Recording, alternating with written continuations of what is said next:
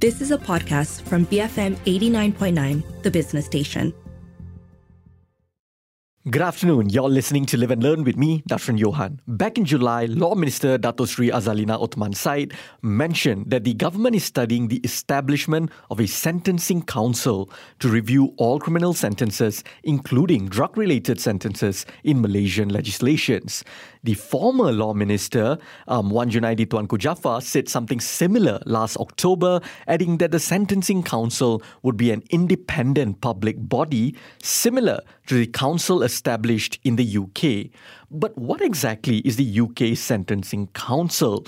Joining me on the show today to help me contextualize everything is Jessica Jacobson. She's a professor of criminal justice and the director of Institute for Crime and Justice Policy Research at Birkbeck, University of London. And also Mai Sato, associate professor and a director of Elios Justice at Monash University. Welcome to the show, ladies. Thank you very much. Thank you for having us. So, Jessica, this is the first time you're coming on the show. Before we dive into the topic, I'd just like to get to know you a little bit better. Perhaps you can start by giving us a brief introduction of yourself and what you do exactly. Sure. So I'm director of the Institute for Crime and Justice Policy Research at Birkbeck. We are an institute that carries out what we describe as academically grounded, policy-oriented research on many different aspects of justice. So we do research that aims to generate knowledge about justice, to inform public and policy debate about justice, and ultimately to improve practice within the justice system. And you've come on the show before, but just for those who may not know you, may not be very familiar, tell us about yourself. Yep. So I'm the director of Elios Justice, and Elios does research, teaching, and advocates for abolition of the death penalty in the Asia region. All right. So let's talk about the UK Sentencing Council. It's something very new to Malaysia. Can you provide an overview of this Sentencing Council? How did it come to be and what is its role?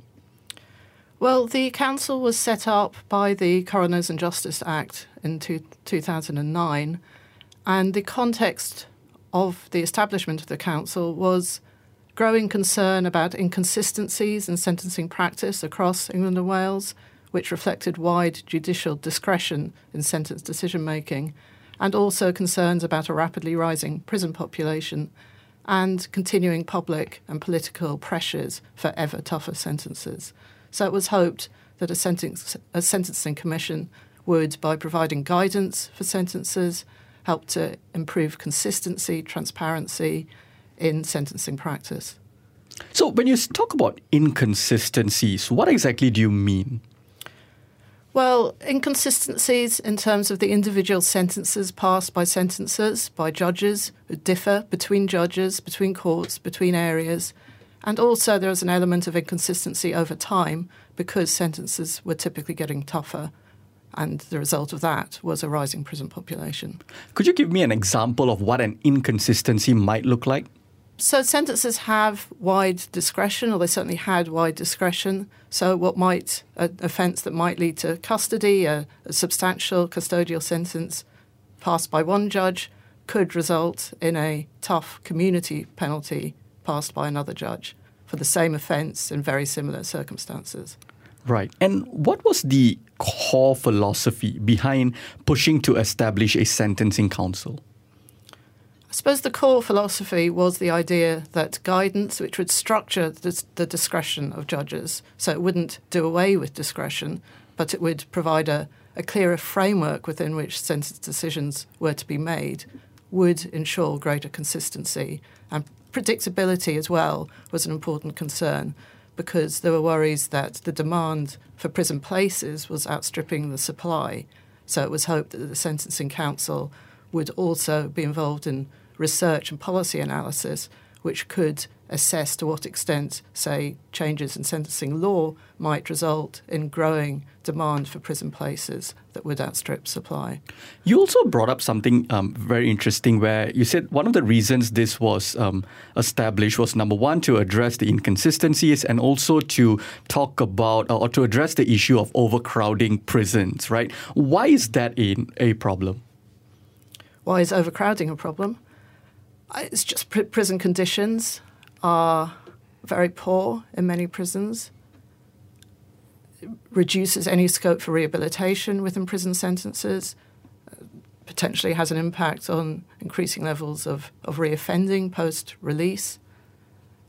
And I believe in Malaysia, overcrowding is also a problem. It's a huge problem, and that's exactly right. It's a huge problem, but it's also a problem that I think many people don't seem to grasp. Why is overcrowding of prisons a problem? How does it affect society at large? How does it affect people?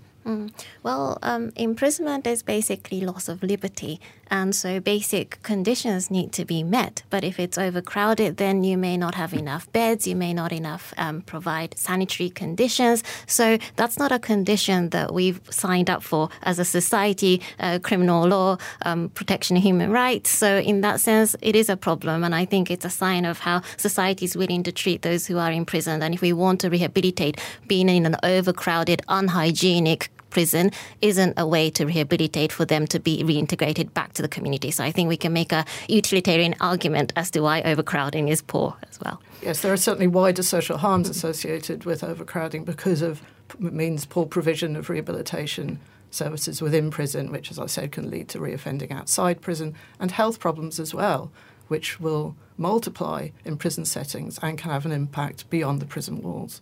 Absolutely. So now back to the UK Sentencing Council, right? Can you describe the process of implementing the UK Sentencing Council? How exactly does it work? Yes, I would say that the main sort of activity of the UK Sentencing Council is issuing sentencing guidelines.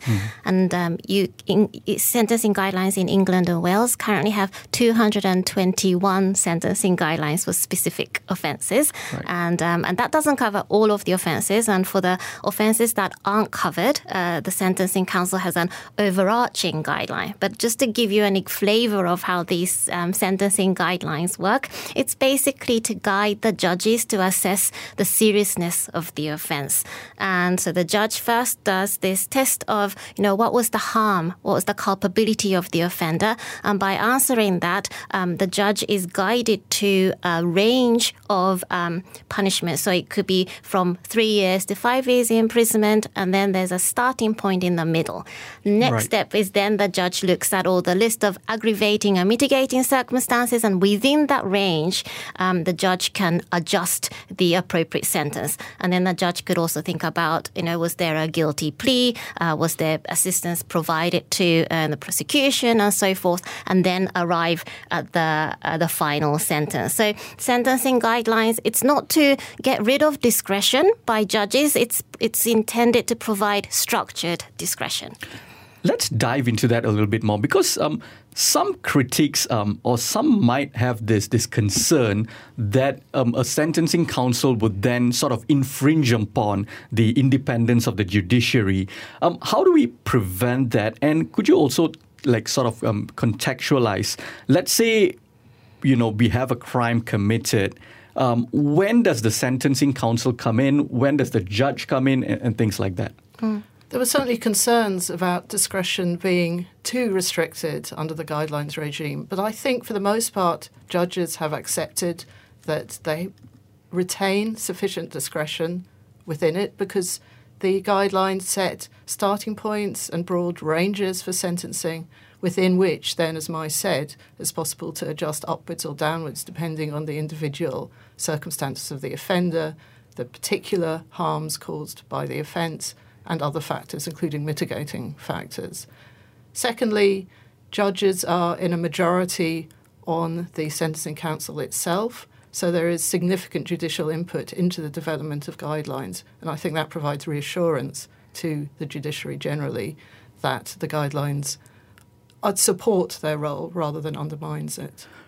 To get a better clarity on this, right? So would you say that basically the Sentencing Council's job is to essentially provide guidelines in which judges from all over the country can refer to so that, in whatever judgment that they are about to make, whatever sentence they are about to give out, it's sort of like they can refer to the guidelines in so-and-so cases. Perhaps these are the guidelines, perhaps this is the direction that you could take and things like that. Is that how it works? Rather, for each offence, for almost every offence, not all, there is a guideline which they will then refer to that will take them through the step-by-step approach, saying these are the factors you need to consider at each stage of the process. Right. So how has the council impacted the UK's criminal justice system? What was it like before the sentencing council, and what has the sentencing council changed? I think the council has produced greater consistency in sentencing practice. I mean, there isn't a very large amount of evidence on this. It's quite a difficult thing to measure, but the evidence that there is suggests that there is probably more consistency. There's more transparency in that it's clearer to the public, to anybody else involved in the criminal justice system, how sentences are reached. What the council has been less successful in doing so far, I think, is improving public confidence in the criminal justice system. Confidence levels appear to still remain low. There isn't a great deal of public knowledge or understanding of sentencing, and that's something that is within the remit of the council, but it could do more to address.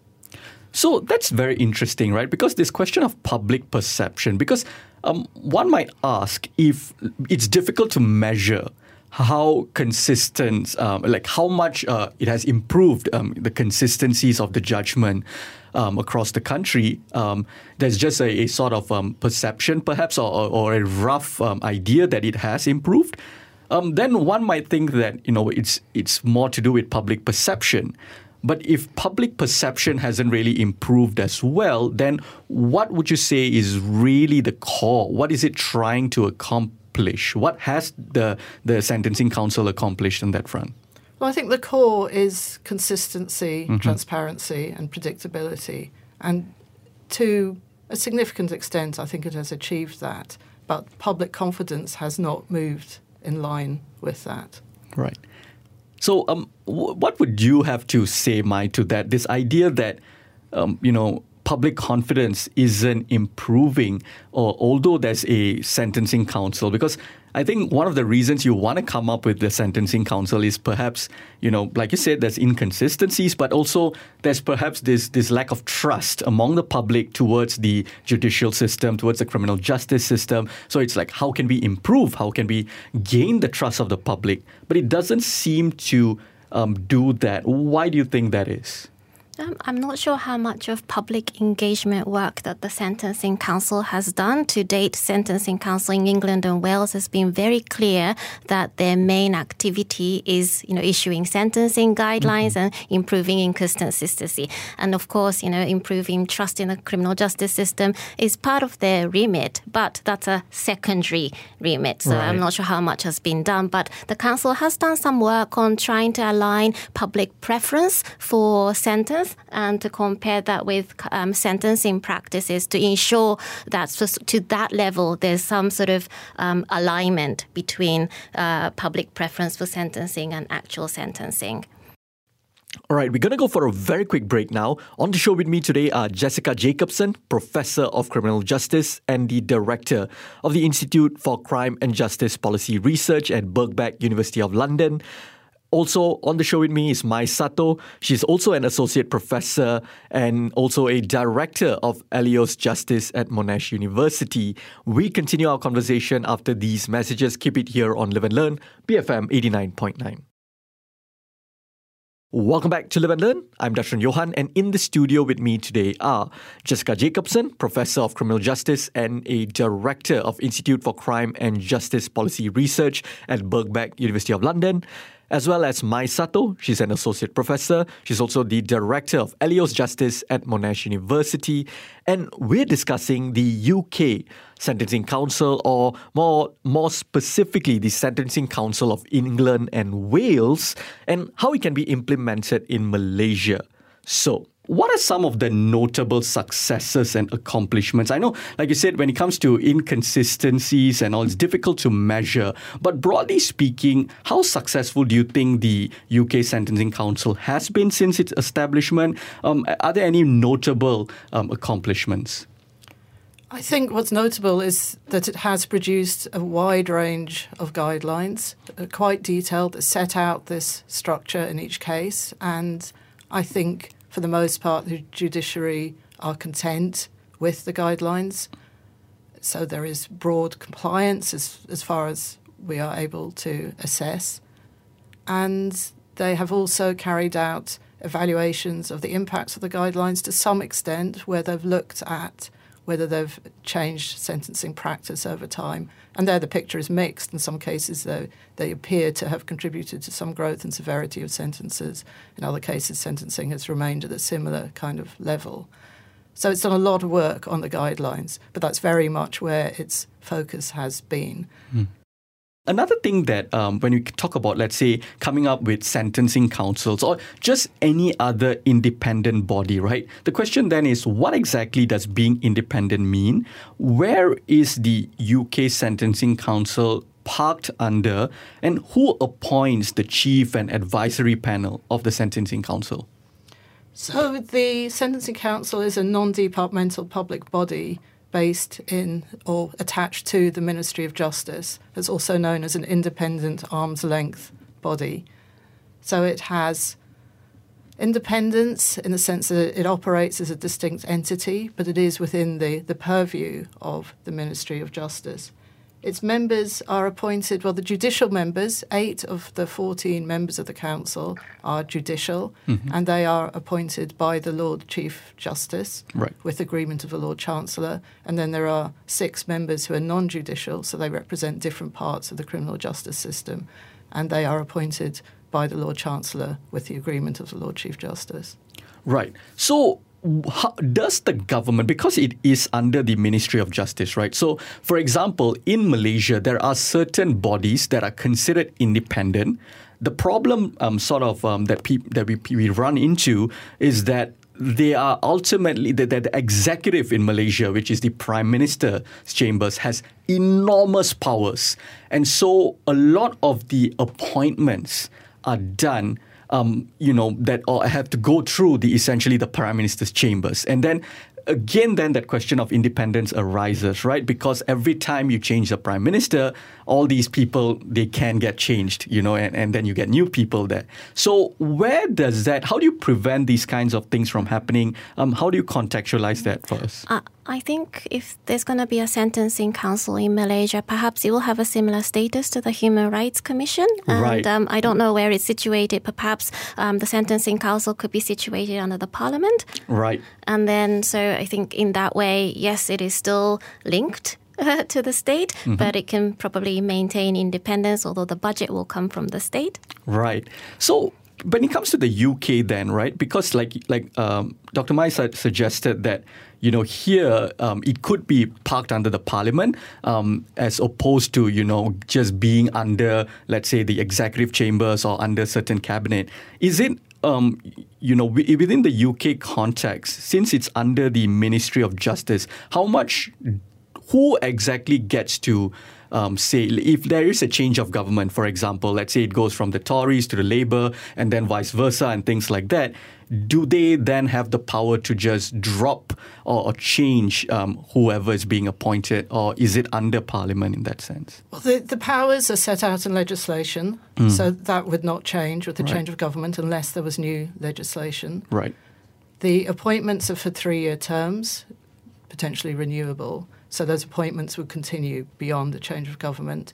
There was quite a bit of discussion when the council was set up about what the role of Parliament should be in relation to the council. And what was decided was that there would be no parliamentary members of the council, but when a draft guideline is issued, so prior to its finalisation and publication, it goes to the Justice Select Committee, which is a parliamentary committee of the House of Commons, for consultation. So that's the way in which Parliament has a role, but it is a very constrained and limited role. And this, the Select Committee is a statutory consultee of the Council on draft guidelines. Right. So how does because transparency is a big factor, right, in all of this, right? So how does the UK Sentencing Council ensure public engagement and transparency in the sentencing process? In various ways. I should say, by the way, it is the Council for England and Wales. Right. Scotland has a separate sentencing council that was set up in 2015 as an entirely separate body. Right. But transparency is achieved partly through the publication of draft guidelines. It's required that they are all published all published in draft form prior to their being finalised. And then there is a process of consultation. Sometimes that includes commissioning public opinion research on the draft. So the Sentencing Council will sometimes bring in external researchers to do, say, focus groups with the public to ascertain public opinion. More often, they will publish and consult more generally, so that there can be submissions from the public, and they will take it to the Justice Select Committee, as I've mentioned, and to other bodies to receive views on the guideline and how well it's likely to work and so on. Right. So now let's talk about Malaysia a little bit. In what ways could Malaysia benefit from adopting a sentencing council or perhaps an institution that is similar? So the most obvious way would be that the Malaysian Sentencing Council will issue sentencing guidelines on applying the death penalty, discretionary death penalty for various capital offences. And so the outcome of that could be improved consistency in sentencing. But also, I understand that the law minister is keen to reduce prison population and also to move towards a more, if we're talking drug policies, harm reduction approach, more use of rehabilitative type of sentences. So you could interpret that, the overall aim is to reduce prison population, and the sentencing guideline for death penalty offences could be drafted in a way that applying the death penalty for drug offences, for example, may be very difficult if you apply the Malaysian sentencing guideline for those offences. And then if we mirror the England and Wales approach, improving trust in public confidence for sentencing and more broadly criminal justice is important. If Malaysia were to take that approach as well, then one could make the argument that public preference for sentencing needs to be aligned with actual sentencing. And we've talked about this topic on the other show, but there's not much support for the use of the death penalty for drug offences, in which case, yes, Malaysia has abolished the mandatory death penalty, but should there be a discretionary death penalty for the offence? So I think those are the kinds of things that the Malaysian Sentencing Council could engage and deal with. So that's interesting, right? So how would a sentencing council bring us to that? Because I think you bring up Malaysia took a positive step in the right direction in terms of abolishing the mandatory death penalty. But I think most progressive would argue that the death penalty as a whole has to go,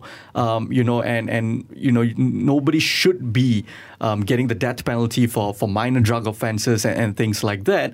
So when we have a sentencing council, how will that sort of change that philosophy, or how will that take us closer towards a more humane approach to law? Yeah, I think it really depends on the remit of the Malaysian Sentencing Council. But let's say the Malaysian Sentencing Council took a very restrictive approach and say we're only issuing sentencing guidelines. Even in that scenario, I think the use of the sentencing guidelines could really restrict the application of the death penalty in Malaysia.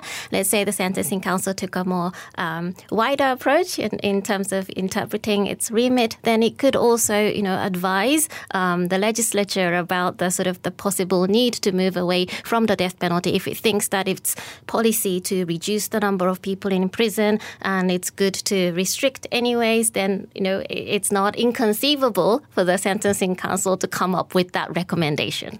What would be the downside of this, right? Because to me, it seems like a fairly straightforward kind of thing where why wouldn't anybody agree to this, right? It seems fairly straightforward in that sense, nothing too controversial. Were there any challenges when, UK was trying to come up with this and making it happen? Did you all run into any obstacles? Were there perhaps, pushback by certain either political parties with certain ideologies, or perhaps even by the judicial community and things like that? Were there any pushback?